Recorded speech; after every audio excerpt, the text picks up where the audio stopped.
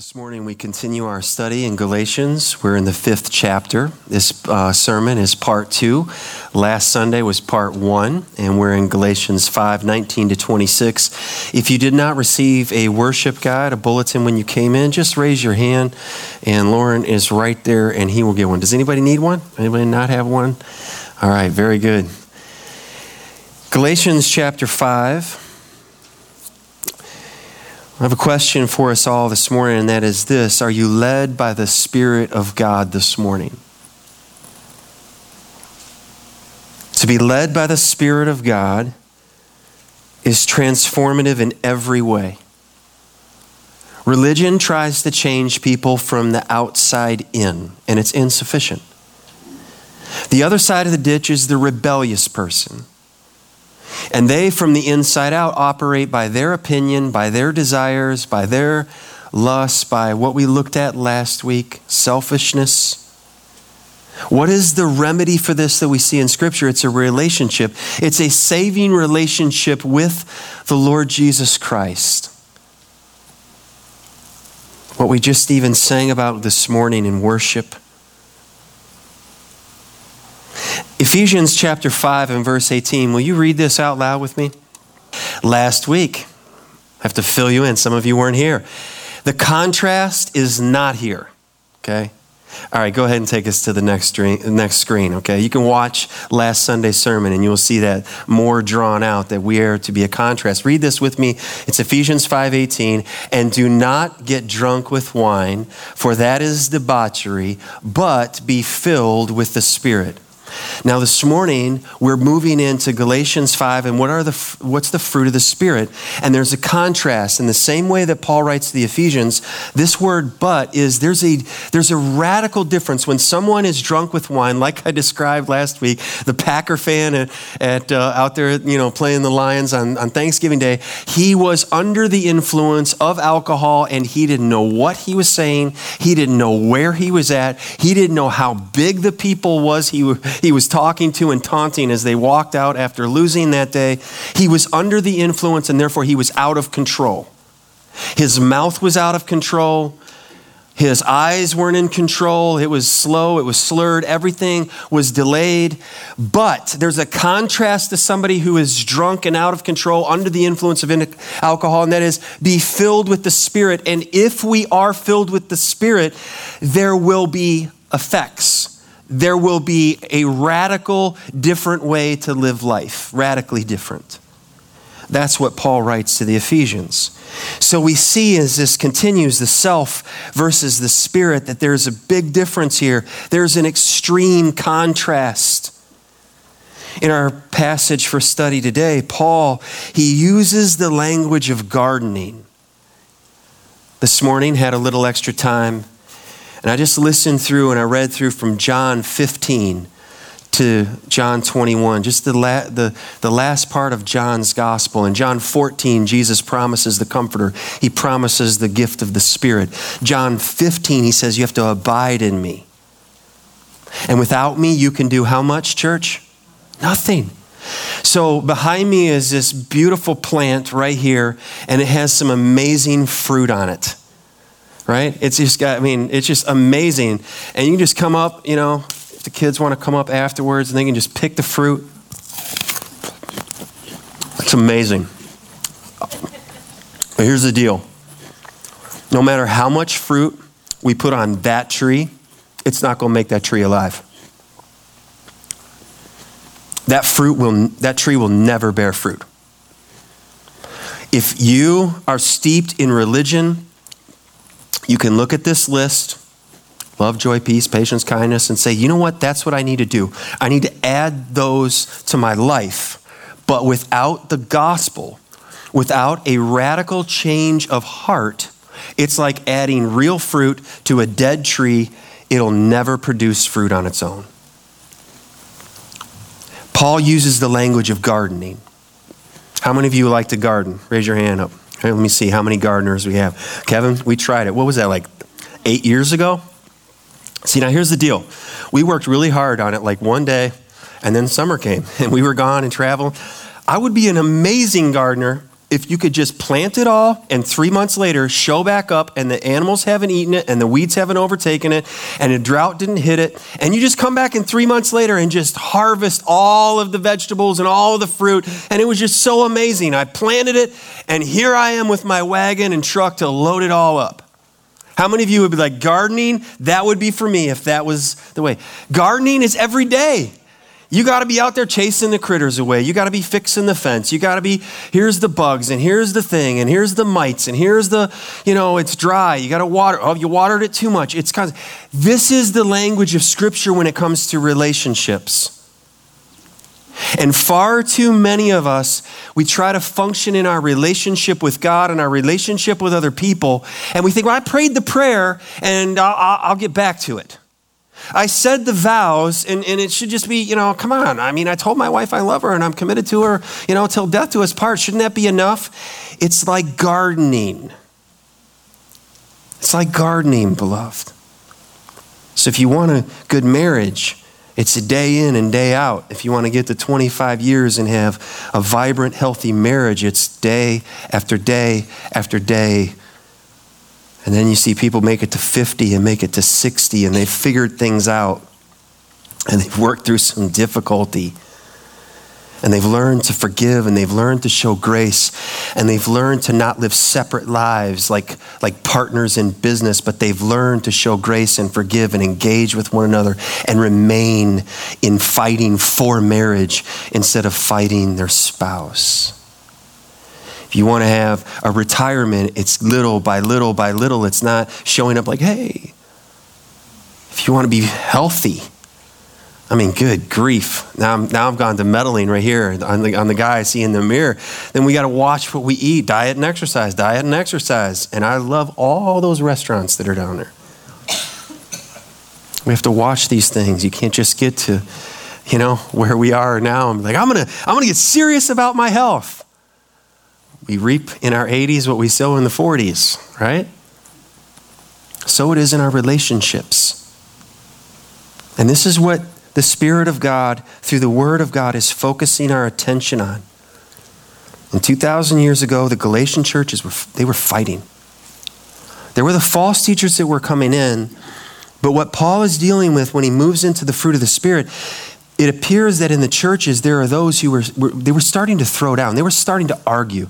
There was contention and division and all this going on. And Paul is saying, you're not right either. What is the fruit of the Spirit? They were in danger of biting and devouring one another like wild beasts. Follow along there in your Bibles. Galatians 5 verse 18 is where I'll begin this morning. But if you are led by the Spirit, okay, so verse 16, walk by the Spirit. Verse 18, if you're led by the Spirit, you are not under the law. Okay, so there's freedom here. Verse 19, now the works of the flesh are evident. And this is what we looked at last Sunday by way of review. If you can just pull up, we looked at these elements last Sunday. The church that stands firmly in grace together will expose the works of the flesh. And these are the works of the flesh that we saw last week. Now the works of the flesh are evident. Sexual immorality, impurity, sensuality, idolatry, sorcery, enmity, strife, jealousy, fits of anger, rivalries, dissensions, divisions, envy, drunkenness, orgies, and the things like these. I warn you, as I warned you before, that those who practice, their habit of life, their trajectory, their direction in life, those who do such things will not inherit the kingdom of God. So last week we saw, expose the works of the flesh. That's what a church that stands firmly in grace together we expose the works of the flesh.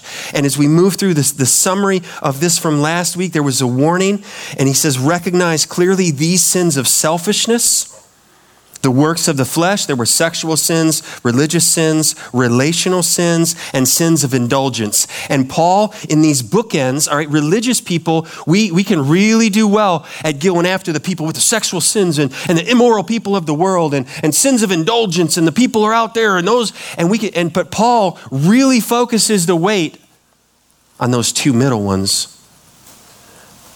Sins of religion and in relationships, our social sins. And he flatlines it where we think these are really bad, but my envy, my lack of ability to forgive, to go, to work things out with someone else, that's not that bad. I'm not as bad as them. And Paul spends the lion's share of his time dealing with people who are in the church. So timely. So he says things like these, and then he says, respond humbly in repentance. So identify and then respond humbly in repentance. First, I have to respond myself, letting the scripture, letting the word of God, the Spirit of God work in me, then urge others to heed this warning. Martin Luther, when he posted the 95 thesis on the door, this is his first thesis. He said, when our Lord and Master Jesus Christ said, repent, he intended that the entire life of believers should be repentance. It's not just when we come to salvation, but that every day, all the time, that we are first evaluating and let God, by his Spirit, evaluate my heart, my motives, because we're really good at going to everybody else and say, well, if if my spouse will fix their things, then I. Well, if that church member would, then I. If my child, then I. If my boss, then I. No. That's not Christian. That's human. That's carnal. That's flesh-y. That's worldly. Spiritual life is marked by, first of all, I preach the gospel to my own heart. I put it in practice here first before the Lord, and then I bring out of a heart that is humble and contrite before the Lord. I want others to heed this warning. Secondly, we see experience the fruit of the Spirit. And this is where our reading picks up in verse 22. But, now that's a strong word there. It's a contrast. This is but. The fruit of the Spirit is love, joy, peace, patience, kindness, goodness, faithfulness, gentleness, self-control. Against such things there is no law. And those who belong to Christ Jesus have crucified the flesh with its passions and desires.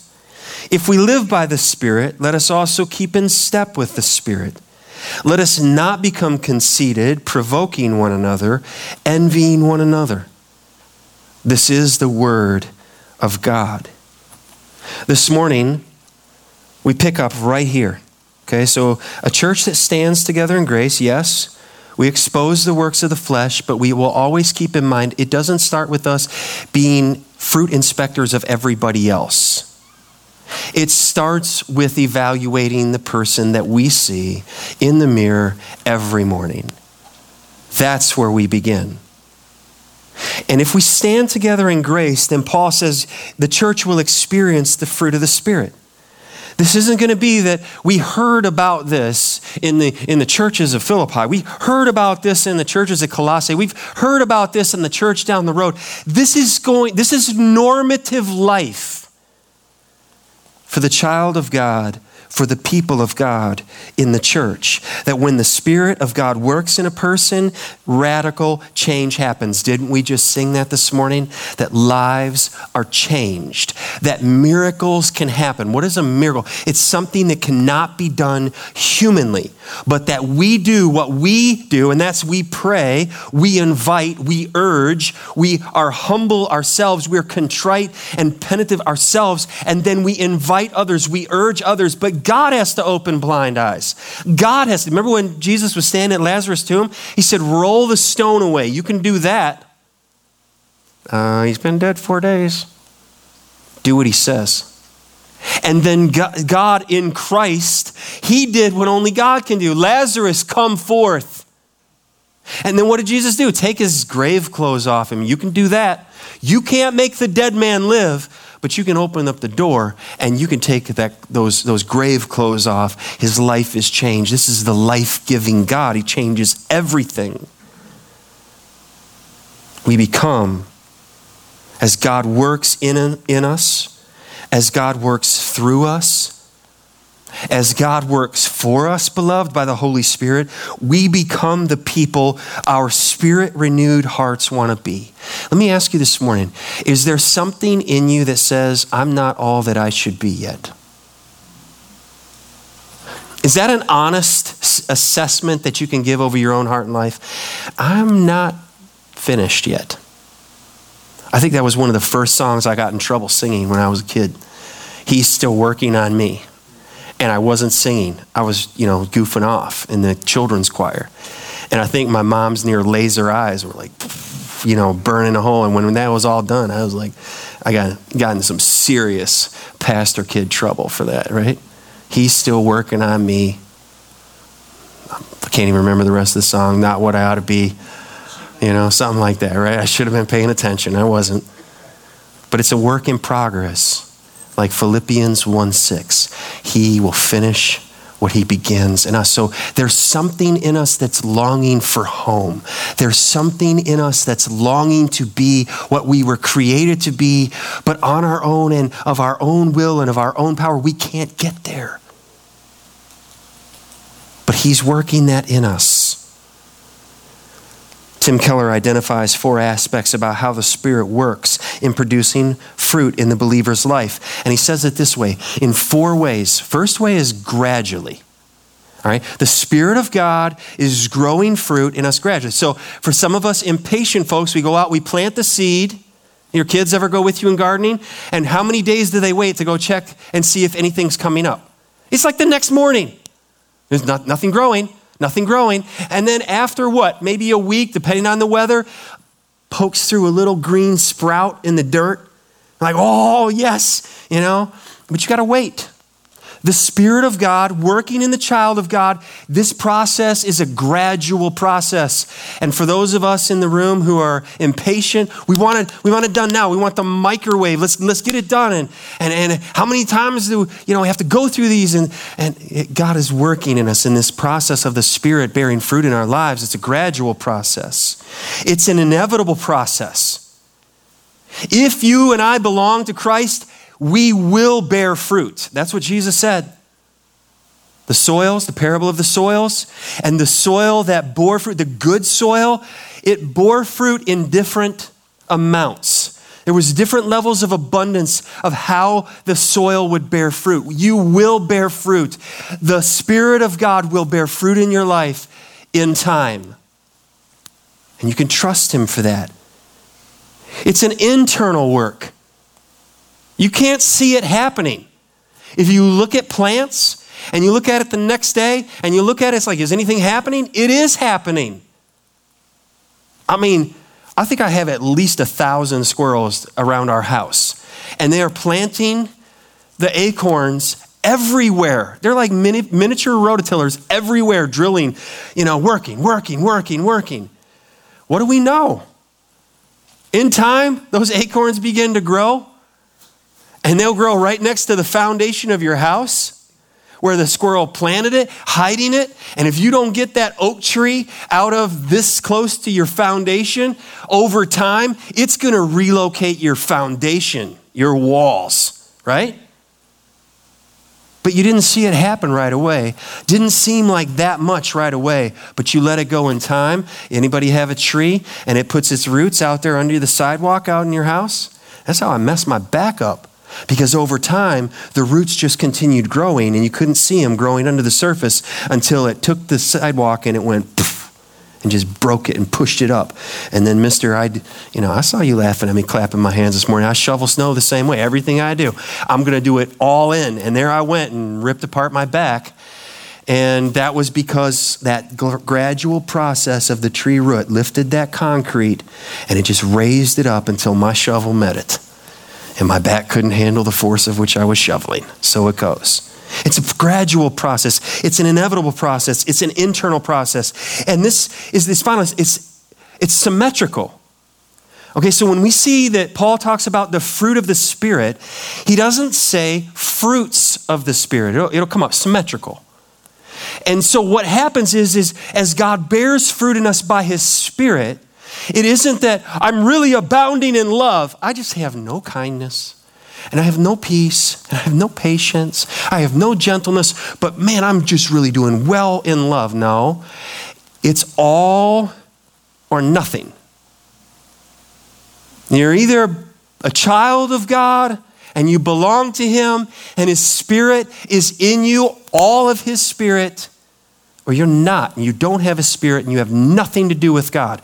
But if I am in Christ, if you are in Christ, then we can trust the Lord that this is what he is doing in us. And so when he talks about the works of the flesh, that's my doing. That's our doing. Envy, jealousy, biting, devouring, sexual sins, religious sins, social sins, sins of indulgence. Those are what we do. When fruit is born, when you serve the Lord with joy and in patience and forbearing with others, and you love the unlovable and you forgive and you just give it over to God, that's his working in you, and we just get the benefits of it. We take the responsibility, we plant the seed, but there's nothing you can do to make the seed grow. You can't make it grow faster. It's going to grow because in its DNA is life. It will bear fruit. And if you belong to God, so will you. So this is a helpful evaluation for all of us because we're not expecting everybody else's fruit. We're asking God by his Spirit, evaluate my life. What's happening in here? But the fruit of the Spirit is love, joy, peace, patience, kindness, goodness, faithfulness, gentleness, self-control. Against such things there is no law. So let's look at these this morning. Life in the Spirit will bear good fruit. All right, will bear good fruit. It will bear fruit. Unlike this tree right here, this thing will never bear fruit, okay? Just a complete sham. It's a complete gimmick. It's not for real. You have to put fruit on it. So it is with somebody who does not belong to God. They can sing the songs. They can dress the part. They can join a church. They can do church things. They can serve in various ways. But sooner or later, they're like, yeah, I'm out. Too much. Too much cost. When the Spirit bears fruit in us, then it's not like this fruit, okay? I mean, I took a bite out of that thing. By the end of the sermon, that's going to start getting really brown. If we leave this thing sit here until next week, it's not going to last. You ever find fruit hidden in your house somewhere that you forgot about? The bananas up in the cupboard or the fruit somewhere or in a drawer, and you pull it out and it rotted?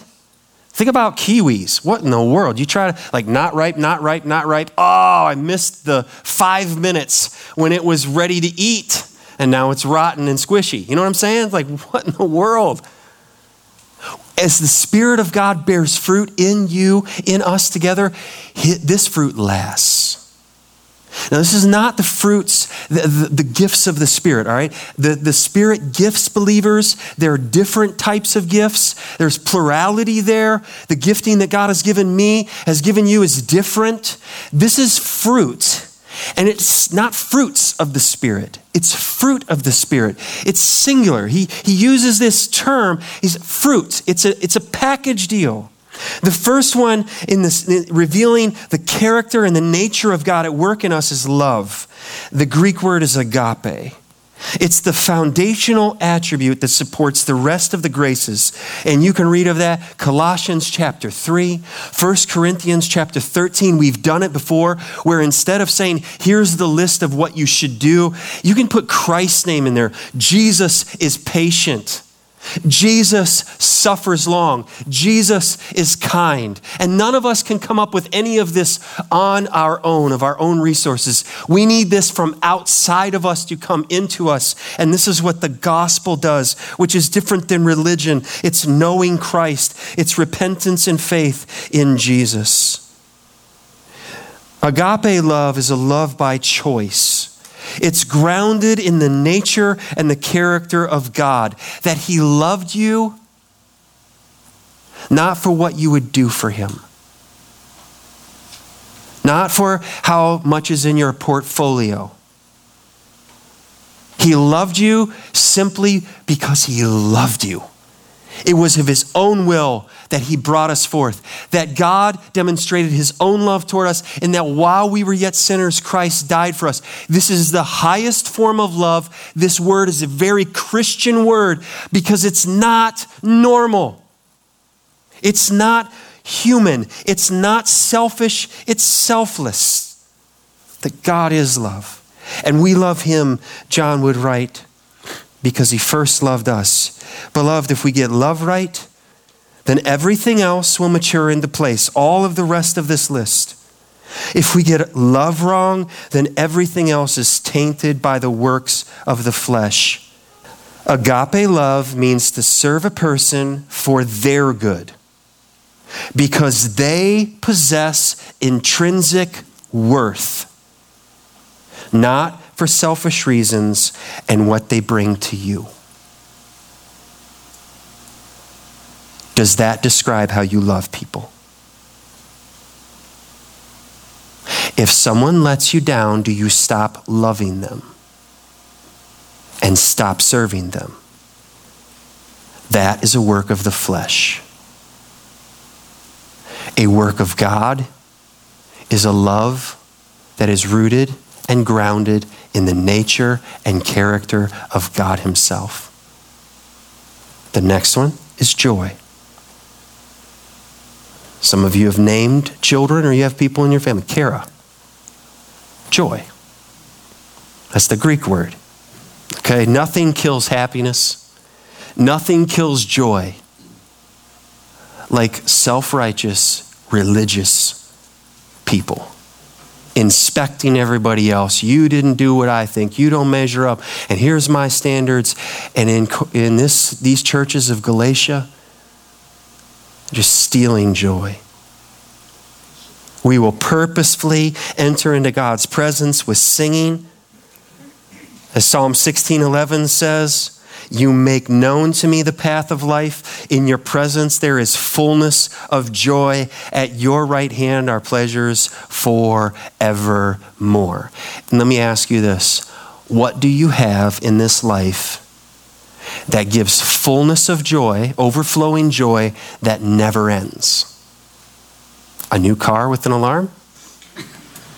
Children? Oh, love our kids. They never let you down. You never let them down. Fullness of joy.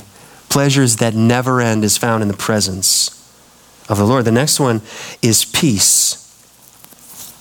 Irene. You know, somebody maybe named Irene. Peace. While the world is characterized, yes, right now, but it always has been, by turmoil. Another week of great turmoil and wars and unrest. But the lives of people who are filled with the Spirit of God are characterized by peace. And understand, with each of these, this is now outworking. This is each of the fruit of the Spirit. It's impacting other people. It's what is on display. It's not necessarily that, yes, Pastor, I believe in the love of God. Yes, I believe in the joy and I have peace with God, but I can't stand them. I don't get along with them. I can't forgive them. My relationships are marked by silence and severing, but oh, don't worry about me. I have peace with God. And I can even say that real spiritually. Peace with God.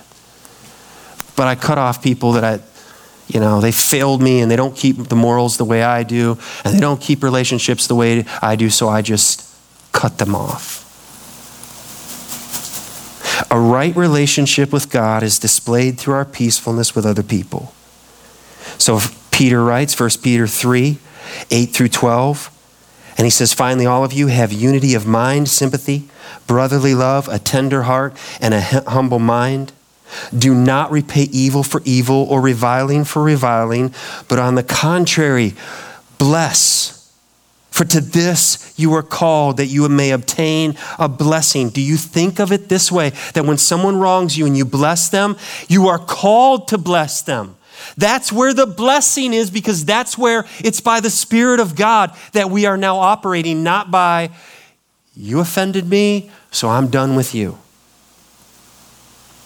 And he quotes the Old Testament, for whoever desires to love life and see good days, let him keep his tongue from evil and his lips from speaking deceit. Let him turn away from evil and do good. Let him seek peace and pursue it. For the eyes of the Lord are on the righteous and his ears are open to their prayer. But the face of the Lord is against those who do evil. So if someone says, I just can't do that, the face of the Lord is set up against that person. And just like Paul warned them, and he said, and I'm warning you again, those who are characterized by works of the flesh, you have no part in the kingdom of God. And Peter says, if you simply excuse your own stubbornness, then the face of the Lord is against you. It's a strong warning. Seek peace. Pursue it. The opposite of peace is indifference. It's apathy toward others. The relationships were probably in these Galatian churches just broken. People are like, I don't care. We used to worship together. Now I don't care. I'm not going to talk to you. I don't care about you anymore. Life goes on. No loss to me. And treated these situations and people that profess to be indwelt by the Spirit of God, that we're going to spend all eternity with in heaven if we belong to the Spirit of God, but there's no fruit of the Spirit. This is where the scripture is saying, hold up.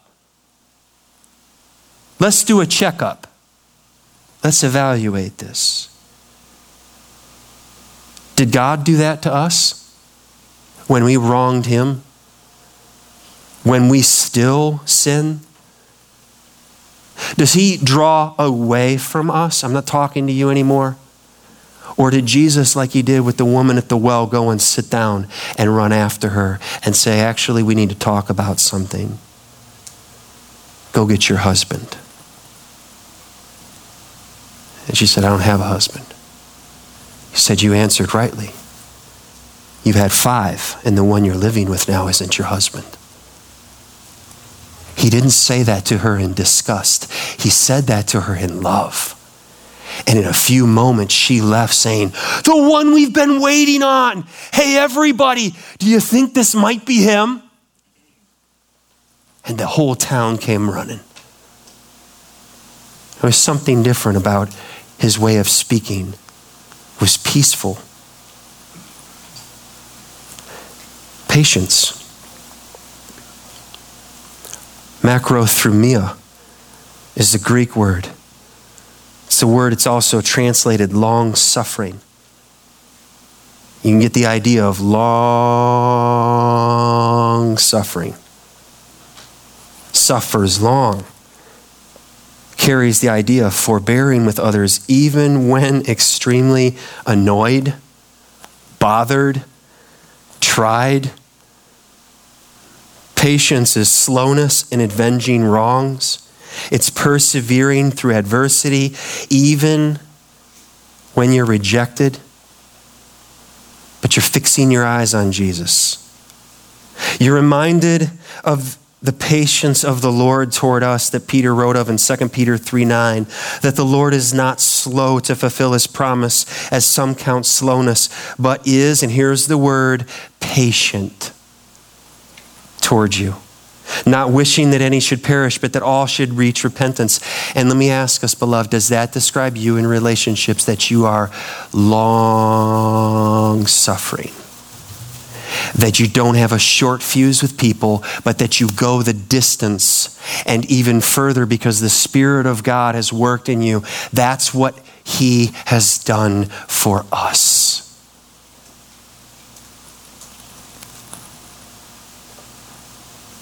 How do we respond to trouble in our relationships? Do we blow up? Do we act out? Raise our voices? Go quiet? Not talking to you anymore. I'm done. This conversation's over. There may be time when needed to let me think through what's being said. Let me pray about it. Let me get alone. Let me think about this, and let's come back this evening. Let's come back in a little bit and let's talk about this. That might be helpful, but that's not isolated. It's not turning your back on someone. There are appropriate times, beloved, in our lives that if somebody is being destructive, that we take a step back from them. We say, I'm right here. I'm reaching toward you. My life is not going to go down because of you. You're not going to drag me down into your sin, but I love you. Say what you will about me. I'm right here. I haven't left you. That's very different than saying, you know what? You've offended me for the last time, and I turn my back on you and I walk away from you. God does that when to a child of his? Anybody know the answer to that? Never. So then how would someone with the Spirit of God in them ever do this? And the people of God not say, hold up, what are you doing? You remember Paul warned the Galatians and he warned them again. And do you remember that Peter gave the strong word against that behavior because it's anti-Christ? Don't dwell there. Don't stay there. Don't pitch your tent there. Patience. Whatever comes out of us, beloved, we like to try to blame it on, well, you, and you did that, but it really reveals what is in here. That's why it's so humbling. When we're close to people in relationships, when we're close to people in small group, then we're going to see brokenness and we're going to see that we don't have it all together, but grace is for that. Grace abounds in that. And we can be honest with one another and we're going to forbear with one another. We're going to be patient with one another because this is actually the gospel. This isn't religion where we fake we're all fine and great and it's all wonderful and we sing really beautifully, but inside is filled with dead men's bones. Patience, kindness, Christotes. You can hear in there that the Messiah, Christos, the suffering servant, the anointed one, Christotes is the word.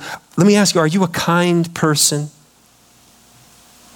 Have you experienced the kindness of God toward you?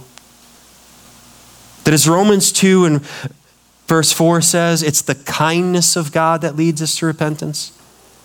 And when we think about treatment of others, I'm not talking about just our actions.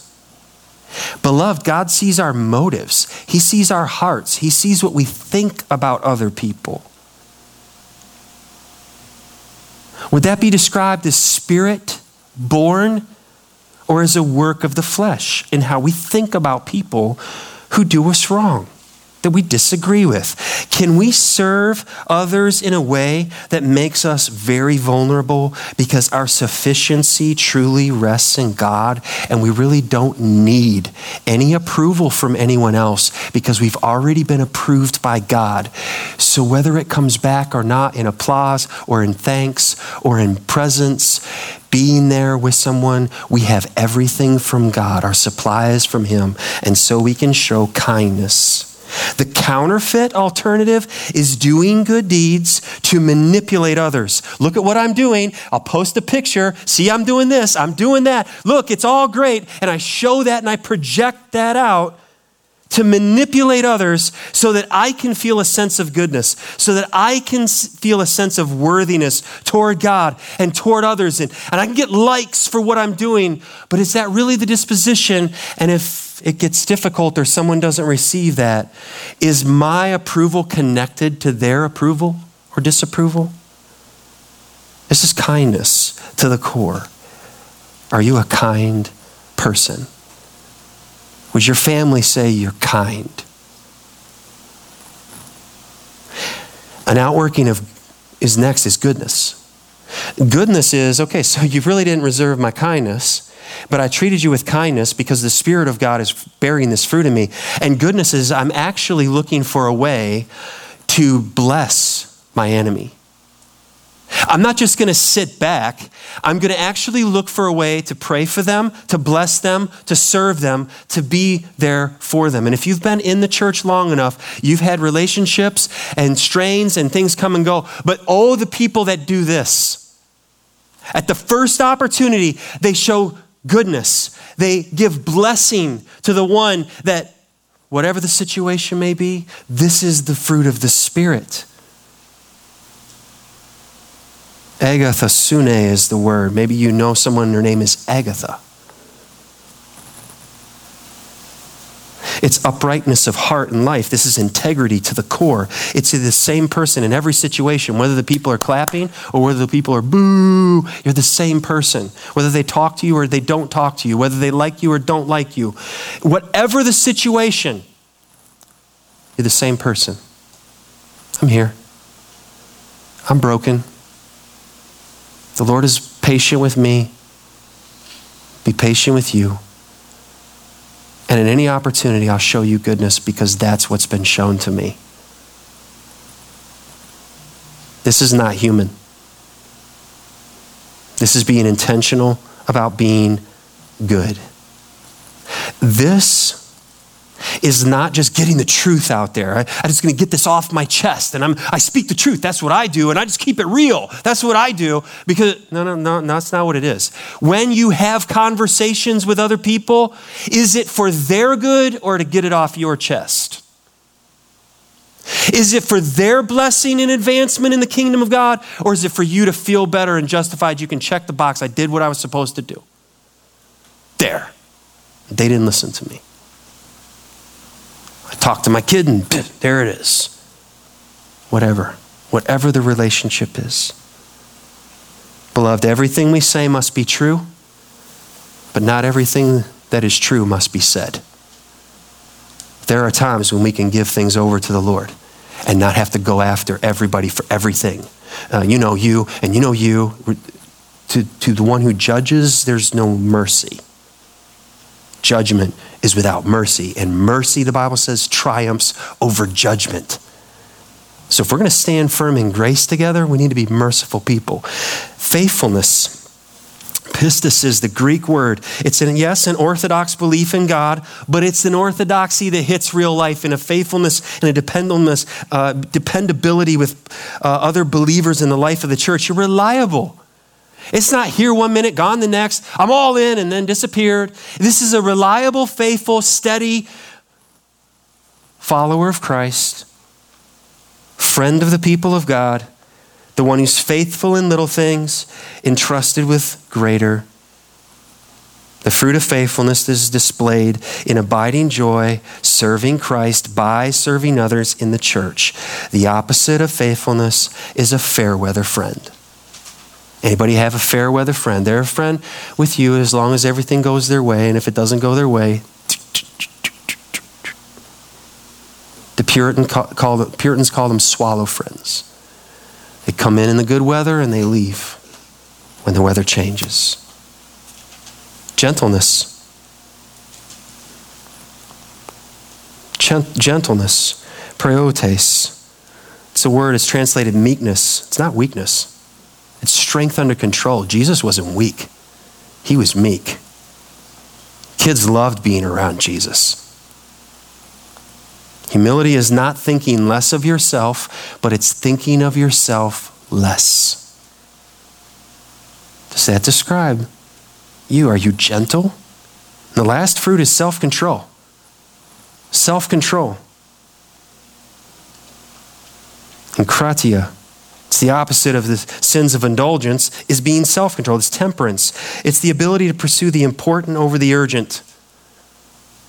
The fruit of the Spirit is displayed as we're no longer mastered by our feelings and no longer mastered by our desires, but instead we're filled by the Spirit. Like we read in Ephesians 5:18. The counterfeit of self-control, biblically, is willpower.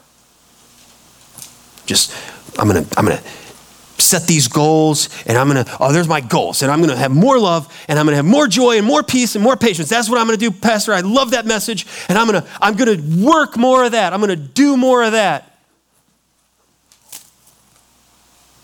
That's what that is. It's just trying to put fruit on a dead tree. You gotta go back to the square one. Do I belong to the living God? Is the Spirit of the living God that raised Christ from the dead in me?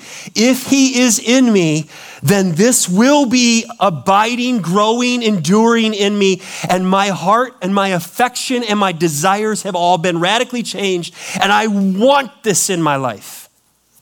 And I humbly say, God, I can't have any of this apart from you. I can't do any of this. So do it in me. Work this in me. You work in me your will for your good pleasure.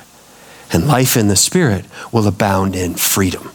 Okay, this kind of life is characterized by freedom because the child of God is now not under the law of I have to do all those things and the pastor put all 9 of them. I had to write all 9 of them in the blank and my hand is cramping now and I need an IV because I'm so famished, it's just too much. If we understand who God is and what he has done in us, this is born in us and we are free. This is what we want to do and then we're hit with I can't do that on my own. But then we hear, but he does that in me, and we rejoice, and we participate in this work. We are free as children of God. So we expose the works of the flesh. We experience the fruit of the Holy Spirit. And then the last sign, the last mark of a church that stands together is we will exemplify the power of gospel community. And I broke it all down to get the point. This is the so what. This is the practical application. It's not just in our name, because we couldn't think of anything better in the second spot. Grace, community. This is the work of the gospel that changes the group of people and the display that goes to our families and our children here in this body and out. It looks like this. Or does it? We have to ask these questions. There's a huge contrast between those who belong to Christ Jesus and those who, verse 21, do such things, works of the flesh. You either do works, whether they're religious works or rebellious works, or you belong to Christ. Do you hear the difference? Here's what I do, and I don't do those things, and I do these, and I, whatever it is, rebellion or religion. And then there's the believer's claim, I belong to Jesus. I turned from my sin and I cried out to the living God, have mercy on me, rescue me. I have nothing but sin, nothing but shame. Do a miraculous supernatural work in me. And I plead the blood and I need Jesus. And he saved me and adopted me. And now I'm a joint heir with Christ. His spirit lives in me. And suddenly I'm seeing fruit happen and I want more of it. And so as I draw near to the Lord and as I spend time in his word, and as I'm with his people and I'm in prayer, I see fruit growing up in me, and I want that for everyone around me. It's a radically different way to live. Those who belong to Christ Jesus, verse 24, Paul uses a strong term, have crucified the flesh. If you crucify something, that's a graphic term. It's a horrific term. Remember Galatians 2:20, Jamie preached it. I am crucified with Christ. So at salvation, crucified with Christ. However, the believer is crucifying the flesh because that living sacrifice always wants to crawl off the altar. King me always wants to rear its ugly head in my heart and in my life. So we crucify the flesh with its passions and desires. We belong to Jesus. We belong to Christ Jesus. We are not our own. We have nothing to bring to God that he needs or desires. So we can freely admit where we have failed, knowing that our righteousness is not our own. It's from Christ. We belong to Christ Jesus. Now look at the terminology. All right. As we exemplify the power of gospel community, it's going to come right here. We. You see how he switched now? It's community. Paul is putting himself with those Galatian Gentile believers. We belong to Christ. We are in the same family. Now it's plural. We're in this together. We belong to Christ Jesus. Therefore, we belong to each other. See, if Christ is the head of his church and we're part of his church, then he absolutely, without a doubt, expects us to work it out amongst ourselves. I've had to have that conversation as a father. You're my daughters. You will work it out. You will sit down because we're a part of a family and this is how it's going to be. Figure it out. Show kindness. Work it out. So it is in a church. We belong to Christ. That means we belong to each other. We're stuck with each other. You're not going anywhere. Here, look around. This is us. This is the family of God. He put us together. We belong together. So since we belong to him, we belong to each other. We have crucified the flesh with its passions and desires. So we think about this, not just for salvation, but for all of life. Ask this question. When you start thinking about crucifying the sins of the flesh, these selfishness, sexual sins, religious sins, social sins, sins of indulgence, and you start thinking, why do I want whatever it is? Each of us are different. I want that relationship. I want this thing. I want that place. I want this feeling. I want this. Why do you want whatever it is? We can easily look, and this becomes idolatry, to all types of things and even people as if they will satisfy us or they will vindicate us. They will demonstrate, see, I've arrived. If we build a new building and we have 7 services and we have 1,000 people, then I'll be validated. You're a great pastor. Nonsense. You can pastor 500,000 people and not receive the approval of God, and you can be faithful with 50. And to be simply okay and know that my sufficiency is from Christ, that's all I need, because it's the fruit of the Spirit. That's all you need in your relationships. So we sing the song, if I have you, I have how much? Everything. If you don't have Christ, you have nothing. How do you know if you have Christ or not? Look at the fruit of the Spirit, all of it. Do you see it in your life? Do you hunger for that in your life? Is it growing in your life? These are the helpful questions. And not only do we belong to Christ Jesus, we have crucified the flesh with its passions and desires. We don't love it. We don't justify it. We don't excuse it. We hate it. We live by the Spirit. The life of the Spirit ought to characterize the life of every single church family. We've been given life. We live by the Spirit. Is our lives characterized by the Spirit of God? That's the question that Paul is putting to the Galatians. Think about how you're talking. Think about how you're acting in relationships. Think about how you treat other people. This is where it goes away from, I love you, Lord, and I can't stand you. The scripture says phony, hypocrisy. That's not gospel community. That's selfishness. The world is revolving around you. Run from that. Run to the light. So Paul says, and look how he says this. He says, so let us. It's an invitation that he gives. Let us also keep in step with the Spirit. This is a positive. This is an active process. This is a military term. All right, some of you are in the military. You know, I see, quickly Eric and Richard. I know other guys were as well, or ladies too. They didn't allow you to be like, attention, line up, formation, march. What are you doing? Oh, I just love Andy Griffith. I love that show, and I just figured I'd bring that. I'm trying to cheer everybody up. That's not going to fly. It's the idea of we're in step. We're taking our cues from somebody, and we all look like we are in this together, and we are, I can't even do it, so I'm not even going to try, right? We're in step. And where are we getting our cues from? The Spirit of God. Keep in step with the Spirit. Let us not. Now he goes back and he bookends this with a warning, an invitation away from a negative. Let us not. Don't be conceited. Don't provoke each other. Don't envy one another. To become conceited is, I want the glory from me. It's vainglory. It's self-glory. It's all about me. And if you don't do what I want, you don't sing my song, you don't do the thing my way, then I'm out of here. Paul's saying, let us not. No, don't do that. Don't do that. Don't go that way.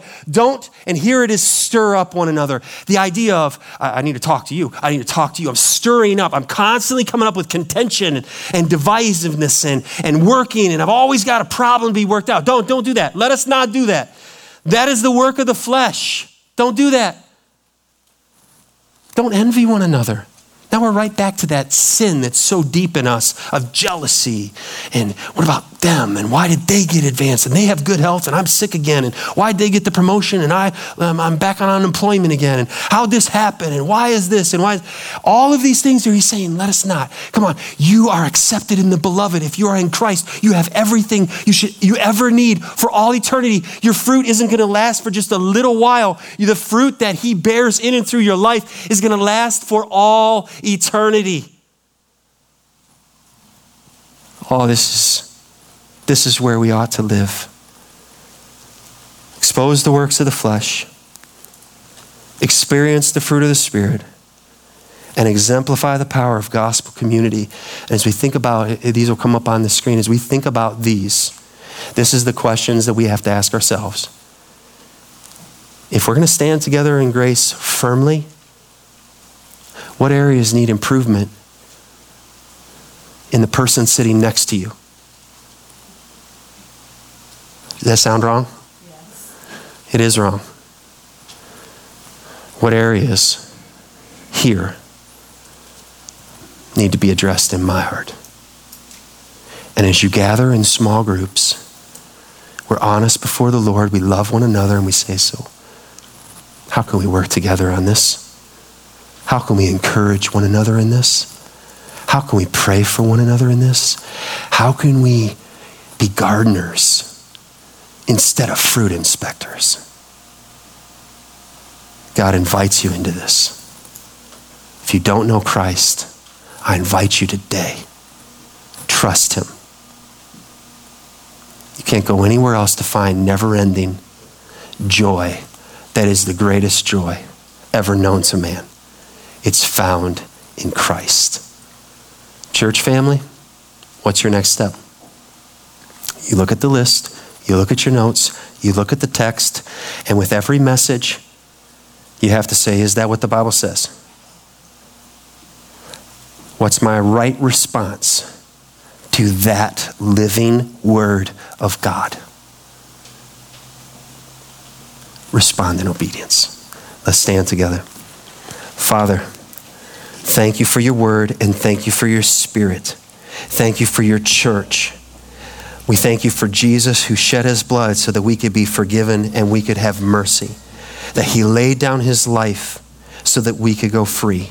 Not one of us here are worthy, but to those who have turned from their sin and trusted in you, you have made us acceptable in the beloved. We are in Christ. You have clothed us in righteousness that is not our own. So Father, we pray that you will help us as a people to expose the works of the flesh, and we begin internally by your Spirit. You work in us, Lord. Let us encourage others and let us experience the fruit of the Holy Spirit in our lives personally, in our families, and in this church family. And we pray this upon all of our mission partnerships, Lord, around the world, that they will experience not just religious settings and services and meetings, but absolutely the power of God, knowing that the Spirit of God is here in this place and meeting with us and turning over rocks in our hearts and in our lives where under is sin and ugliness and hiddenness, and you know it's there and you love us anyway. And so we're able to be loved by you, and we're able to love one another and forgive one another and pursue one another and come out of shadows and come out of hiding and go into relationships that are authentic and real and humble and Christ-like. And then, Father, let us exemplify this, the Spirit of God through you. This isn't something that we do. This is what you do in and through us, so that those who come into contact with our lives, they see the light. They taste the saltiness of the gospel, the goodness of God in Christ. And they say, what's different about you? And why do you have this hope? And how can I know that my sins are forgiven and that heaven is my home, and be brought into a family made up of all people from all tribes, all tongues, all nations? How can I know this God? And you will use us in a powerful way when we are filled by your Spirit, when we are led by your Spirit, when we are living by your Spirit, oh God. So let us keep in step with your Spirit. And that will put us in step with one another, So break our hearts and build us up in holiness and in righteousness so that we will be your hands and your feet and taking your message to every person, Lord. Use us today and use us for as long as you give us breath. In Jesus' name and for his glory alone. Amen.